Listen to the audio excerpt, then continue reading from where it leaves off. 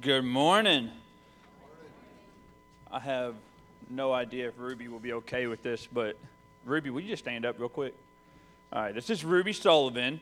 If you notice the artwork on the board over there and were mesmerized by it like I was, that is the work of Ruby Sullivan. All right, give her a hand. And that's not the first artwork I've seen her do. She is incredibly talented, and she spent like 2.5, 3 hours on that, and then had to go and do homework after. So, Ruby, thank you for being an example of what it means to give of your time and your talents and your resources to make families happy. Because if it's anything like my wife, like, she's ready to have family pictures back there, and we love it. So thank you. All right, we appreciate it, right? Man, we're kicking off the Advent series, right, anticipating Christ's birth, anticipating Christmas. When I think of anticipation, I immediately think back to my 13-year-old year when I had made the All-Star team at Babe Ruth baseball, right, 13-year-old All-Star team. And I'll never forget, I went home after our first practice, and I told my dad, I said, Dad, we're going to go to the World Series. We're going to make it to the World Series. And I'll never forget the response my dad gave me. But before I tell you his response, let me give you a little background to the year before when I was on the 12-year-old All-Star team in a Pony League baseball league. I made the All-Star team, but I don't know if you could really call us an All-Star team. I vividly remember a tournament that we played when we got there in Indiana, and the team we were playing, about an hour before the game, we show up at the field, and the other team's in the batting cages taking batting practice, doing drills, stretching. My team was on the playground pretending mulch was lava, right? That was our team. And our team got beat by, I kid you not, I'm not making this up, every game we played, it was like pool play tournament, so we had several games. We got beat by more than 15 runs every game. So we came home with the trophy, but we came home with a 3-foot-tall sportsmanship trophy. Because after every game we got beat by 15 runs, like we're going through the line high-fiving, like we're not upset, and we're going right back to the playground playing some more. So they gave us the sportsmanship trophy. So I have a history of like just not winning and not even coming close to winning. So when I came home and told my dad we're going to the World Series, he laughed, right? He was like, no, right? But the thing is, that team that I was on that 13-year-old year, of the 15 players on the roster, 13 of them played in a league the year before for South Lexington Little League, which the year before was one game away from the World Series. So for them, and we had practice, and most of those players are the players from that league, they expected to make it to the World Series. I just anticipated it, right? I just hoped for it because nothing in my life experience suggested that I should make it there, but they expected it. And I think that's something to think about as we look in our passage today when we talk about anticipating Christ, the expectation versus anticipation. So let's take a look at our passage for today. It's in Isaiah 64, verses 1 through 9, right? And this is how it reads.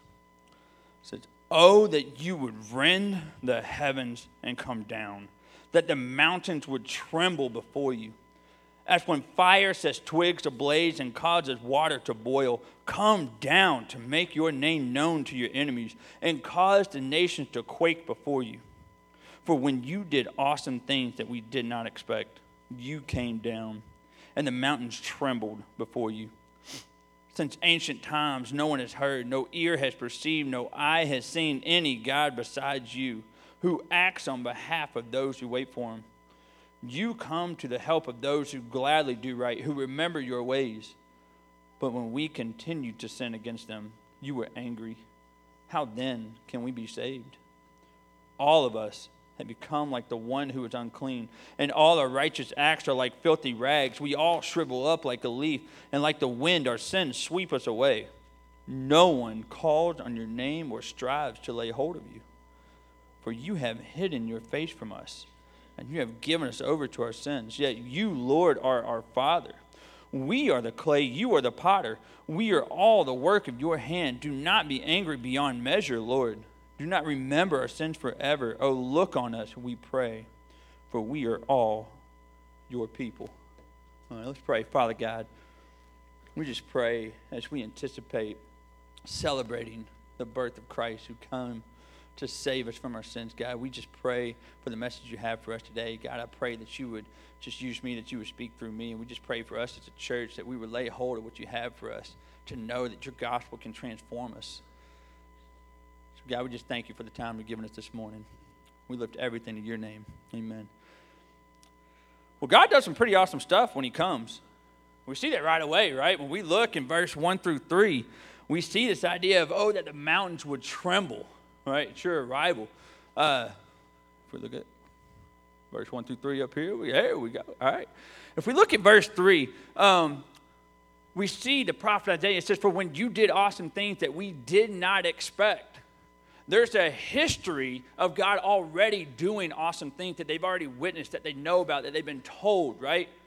Parting the Red Sea so that the people coming out of Egypt can be free, right? We see God come down in fire and smoke on the mountains. We've seen God, and they have heard God do these things. There's a resume that God already has of doing awesome things, even when it's not expected. And maybe that's why in verse 1, right off the bat, the prophet starts out saying, that you would come down. That you would tear open the heavens. When it says that you would rend the heavens, rend means to tear apart. And I love this image because I think of let's say my house is burning down, right? And the firefighter's coming. I don't think I want the firefighter to just walk up to the door and just open the door. I want my firefighter coming in, blazing, kicking the door open, carrying the axe in, just busting through, because when we get the idea of the heavens tearing apart, there's an urgency here. There's an urgency. There's power. God's not just knocking on the door. Hey, let me in. Tear open the heavens. Tear it open. And when he says, that he would, is he hoping for it? Is he wanting it? Is he needing God to tear open the heavens? And then when we look at verse 2, when God does come, he does some amazing things, right? That twigs, right? Just as fire sets twigs ablaze and causes water to boil, who would have thought that something so simple could go through such a radical transformation? A twig that can set ablaze water, that can boil. Something so simple can go through a radical change. A couple weeks ago, over Thanksgiving break, I finally got around to taking care of the yard outside, right? Just kind of cleaned up the yard. And I noticed down by the creek, I still had my Christmas tree down there from last year, right? I thought to myself, man, it's about time I do something with that, right? So my idea was I'm going to take this Christmas tree up to my fire pit, and I'm just going to set it in it's huge. My fire pit's just a normal size fire pit, but I'm going to stick the tree in there, and I'm going to set it on fire. I really underestimated the power a twig can have, right? I set it on fire, and it's like just an explosion of fireballs just erupted. I mean, that tree just lit. And next thing you know, and I've got a wraparound bench with cushions, so I'm like, oh man, I'm about to burn my cushions, so don't judge me, okay? Please don't. But I grabbed the trunk of the tree and I picked it up, thinking I could just haul it down to the creek and throw it in the creek. So I picked it up, the world's largest torch. I'm telling you, that thing was ablaze. They started stinging the eyebrows, right? And so I put it back down in the fire pit, just hoping for the best, right? Small thing that can just cause just an explosion of a transformation. Who would have thought something so innocent could do that, right? But it happens with Jesus, right? Jesus is that agent, right? That cause and effect to turn the ordinary into the extraordinary, right? And with him in the picture, things happen. I love what my wife always says. Just show up and God will show off, right? Big things happen. And these things can happen because our God is relational. They can happen because he's relational. Let's look at the next couple verses here. Right? It says, since ancient times no one has heard, no ear has perceived, no eye has seen any God besides you who acts on behalf of those who wait for him. You come to the help of those who gladly do right, who remember your ways. I want to take you through just a series of verses so we just understand just how relational, right? These things happen. We know these things because he is the God who relates with us. He's relational. Let me take you through some of these verses, right? First one, we'll start off in Jeremiah 10:10, right? But the Lord is the true God. He is the living God, the eternal King. He is a living God. Hold on to that. Let's look at Deuteronomy 4:35 and 39. You were shown these things so that you might know that the Lord is God. Besides him, there is no other. Acknowledge and take to heart this day that the Lord is God in heaven above and on the earth below. There is no other. And then we move to Acts. And in Acts, Paul is preaching, and he's touring around, he's visiting these places, and he's at a certain place, and he noticed all these idols that have been built and constructed, right, and erected in the town, and he starts talking to the people. And Paul stood up in the meeting of Areopagus and said, "People of Athens, I see that in every way you are very religious. For as I walked around and looked carefully at your objects of worship, I even found an altar with this inscription, to an unknown God." Our God is known. So you are ignorant of the very thing you worship. And this is what I'm going to proclaim to you. The God who made the world and everything in it is the Lord of heaven and earth, and does not live in temples built by human hands. He lives among us. And then I'm really struck by this passage in Psalm. We want to talk about a God who is relational to us, and that this is why big things can happen. In Psalm we read, "But their idols are silver and gold made by human hands. They have mouths but cannot speak, eyes but cannot see. They have ears but cannot hear, noses but cannot smell. They have hands but cannot feel, feet but cannot walk, nor can they utter a sound with their throats. Yet our God speaks." Our God walks with us. Our God is relational, and that's why big things can happen. That's why it can happen. I'll never forget a time, one of my friends, his name's Asa, we worked a summer camp together, and we were sitting there talking one night, and he was telling me, he said, "I remember a time when I was out at some coast, and he was walking out on the marina, out in the ocean. So it was pitch black, and I just saw the stars. He said, I was just sitting there blown away by the stars and the beauty of it and all that God had made. And he says, I vividly, distinctly remember hearing God tell me, yes, I made these stars, and they're wonderful, but I can't commune with the stars like I can with you. Our God is relational, and that's why things can happen. The problem is us who's not relational with God.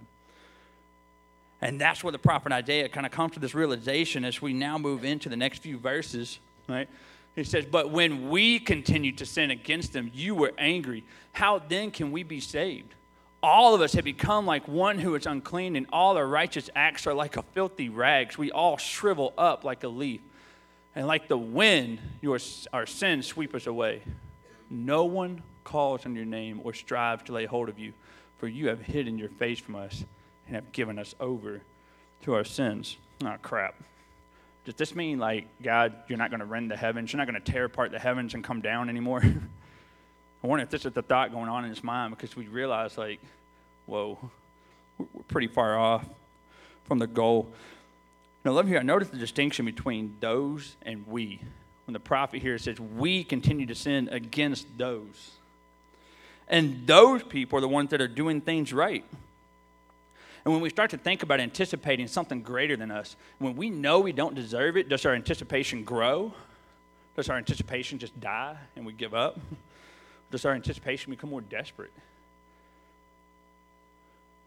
We realize we don't deserve it. Not only are them doing right, but we are sinning against them, whoever them is.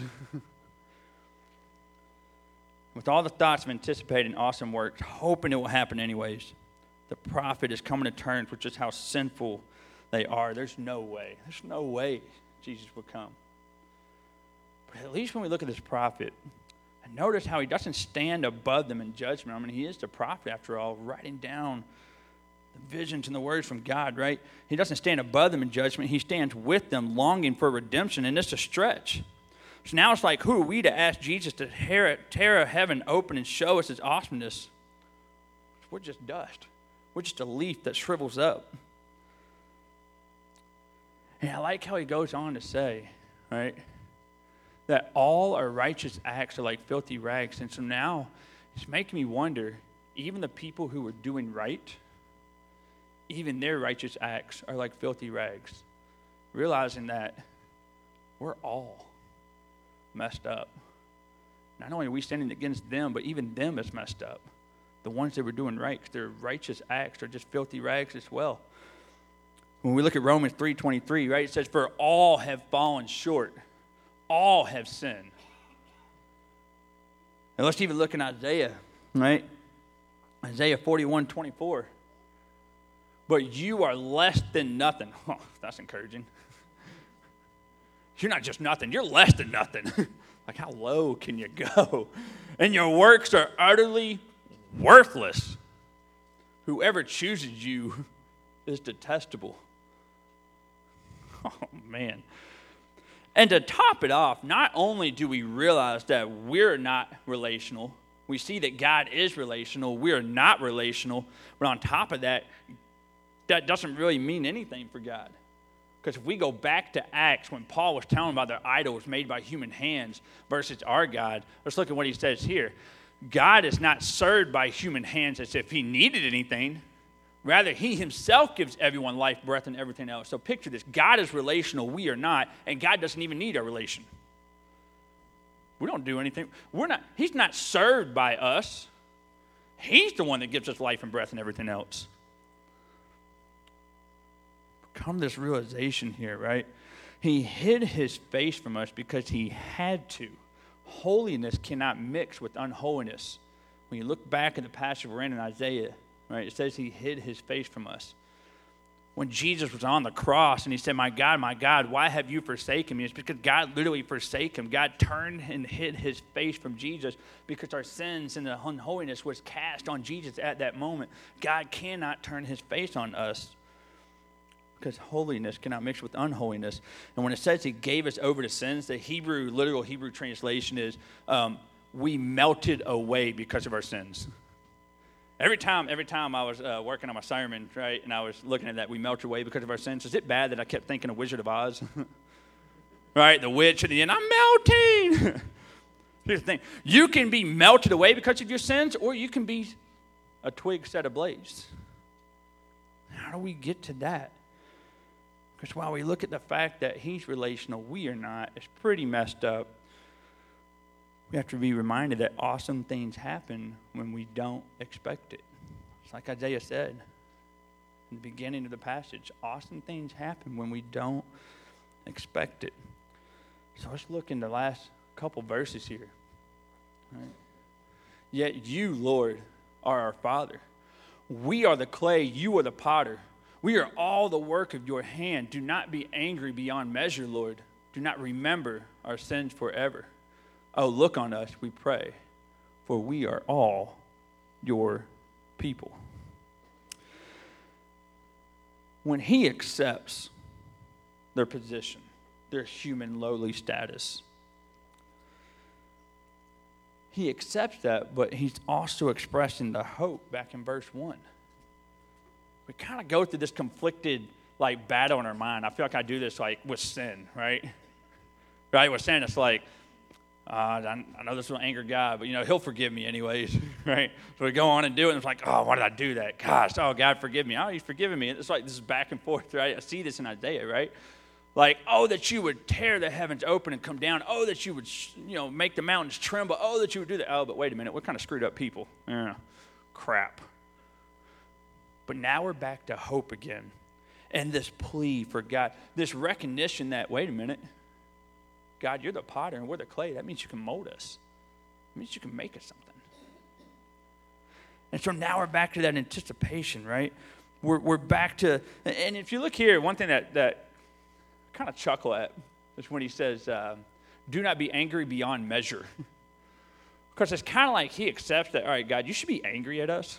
Just don't be angry beyond measure. Don't be too angry. You know what I mean? It's like disciplining your kids, like if you spank or something. Kids, well, don't spank me, just give me time out. Don't make it beyond measure. Be angry, I understand. Like, we have every reason for you to be angry. I get it, just not beyond measure. But awesome things happen when we don't expect it. He's expecting some kind of anger. But God didn't send anger as his final solution. He didn't send anger as his final solution. He sent his son as the final solution. We don't expect that. Nothing about that story makes sense. There's nothing that makes sense about that. And so I love that because Isaiah's like, look on us, right? He's spilling out how messed up we are. He's spilling that out, right? We are nothing, but look on us, we pray. It's the only chance we have. The only chance we have is to beg God to look on us. And he didn't send anger. He sent his son. He can transform us. And what I love about this is in the beginning of the passage, when he's begging God to tear open the heavens because he makes the mountains tremble and he makes the mountains shake. That doesn't even compare to the power and the unexpected power of transforming his people. Because mountains shaking to us is pretty significant. You can see a visual effect. You see the mountain shake like, dang, that's pretty powerful. That's crazy. But why do we underestimate the unexpected power of God making us whole? Because that's way more unexpected, in my opinion, than mountains trembling. That we are that messed up that God will still look on us. It doesn't even compare, right? The power of God in heavens, the weakness of man down here, and that he comes down to us, that's the miracle. That's where the magic happened. Not the mountain shaking. Not the mountain shaking. If we're to anticipate Christ's birth, we're to anticipate Christ's coming, that's the same thing as saying to anticipate a transformation in your life. Stop deceiving yourself into thinking that you're not good enough. I hate the argument of people like, oh, I want to go to church, but I got to get my life together. You know how dumb that statement is? That's like saying you're going to go. It's like saying if I get muddy outside and I come to the house, right, my wife says, no, don't come in this house till you take a shower. Yeah, but shower's inside. Like, that's how, I'm not good enough. What? This makes sense. Stop deceiving yourself, thinking you're not good enough, and stop deceiving yourself to think that you are good enough. Because even in the passage, it said your righteous acts are like filthy rags. You're not good enough either, right? Stop deceiving yourself, because God did tear open the heavens. Isaiah pleaded for God to tear open the heavens, and he did. He tore it open, but he did it in a way we didn't expect it. He did it in the form of a son born in a manger, and he did it telling the shepherds of all people, the low people, the Messiah has come. His power in unexpected ways. So he did tear open the heavens to send Jesus to earth, and he took it a step further. He had Jesus tear open the grave so that you could be sent to heaven. He tore open the heavens to send Jesus to earth so that he could tear open the grave to send you to heaven. That's the anticipation we're looking for. That's it right there, right? Isaiah continued to have hope. Throughout his coming to terms with himself, he continued to have hope. What are you hopeful for as you anticipate Christ's birth, as you anticipate Christmas coming? What are you hopeful for? How will you let the gospel transform you? What in your life needs transforming? Don't underestimate it, because we already saw as fire sets twigs ablaze and as fire boils water. Do you want to just be a twig and just still water? Or do you want to be set ablaze and boiling with power and transformation? But that only happens through contact, right? A twig doesn't set ablaze by itself. It needs an agent to cause that fire. How will you encounter the gospel? How will you encounter Christ? How will you come to terms with who you are so that you can let him in and have contact with him? And that even a small little twig, the twig in your life, the nothing, the meaningless, can become something that people even notice. Be that Christmas tree torch. Anticipate the transformation, but encounter the gospel. And if you have not taken Christ as your Lord and Savior, man, think on that. Think on that. And if you have and you're still waiting for that transformation, come in contact with him, encounter him, walk with him. If the band comes up, we're just going to pray for that transformation. We don't need to wait for Christmas Day. All right? Let's pray. Father God, we thank you for the words in Isaiah.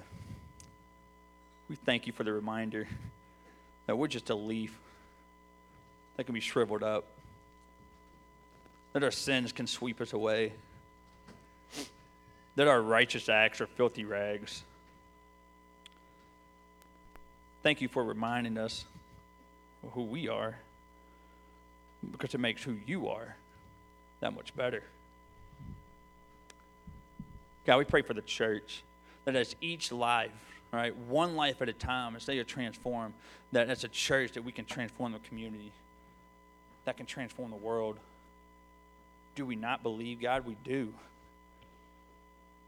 We believe that when you come into our lives, that magic happens, that power happens, that mountains trembling is nothing compared to the power of saving us from the depths of hell, saving us to the riches of heaven. So God, thank you for the word in Isaiah. God, thank you for sending your Son to be born in a manger, to be human and live a perfect life, to die on a cross, that we don't have to be sent to the grave, but have that eternal life with you. God, I pray for anyone in this room wrestling with that, God, that you would just speak into them, that you would lay your Spirit on them.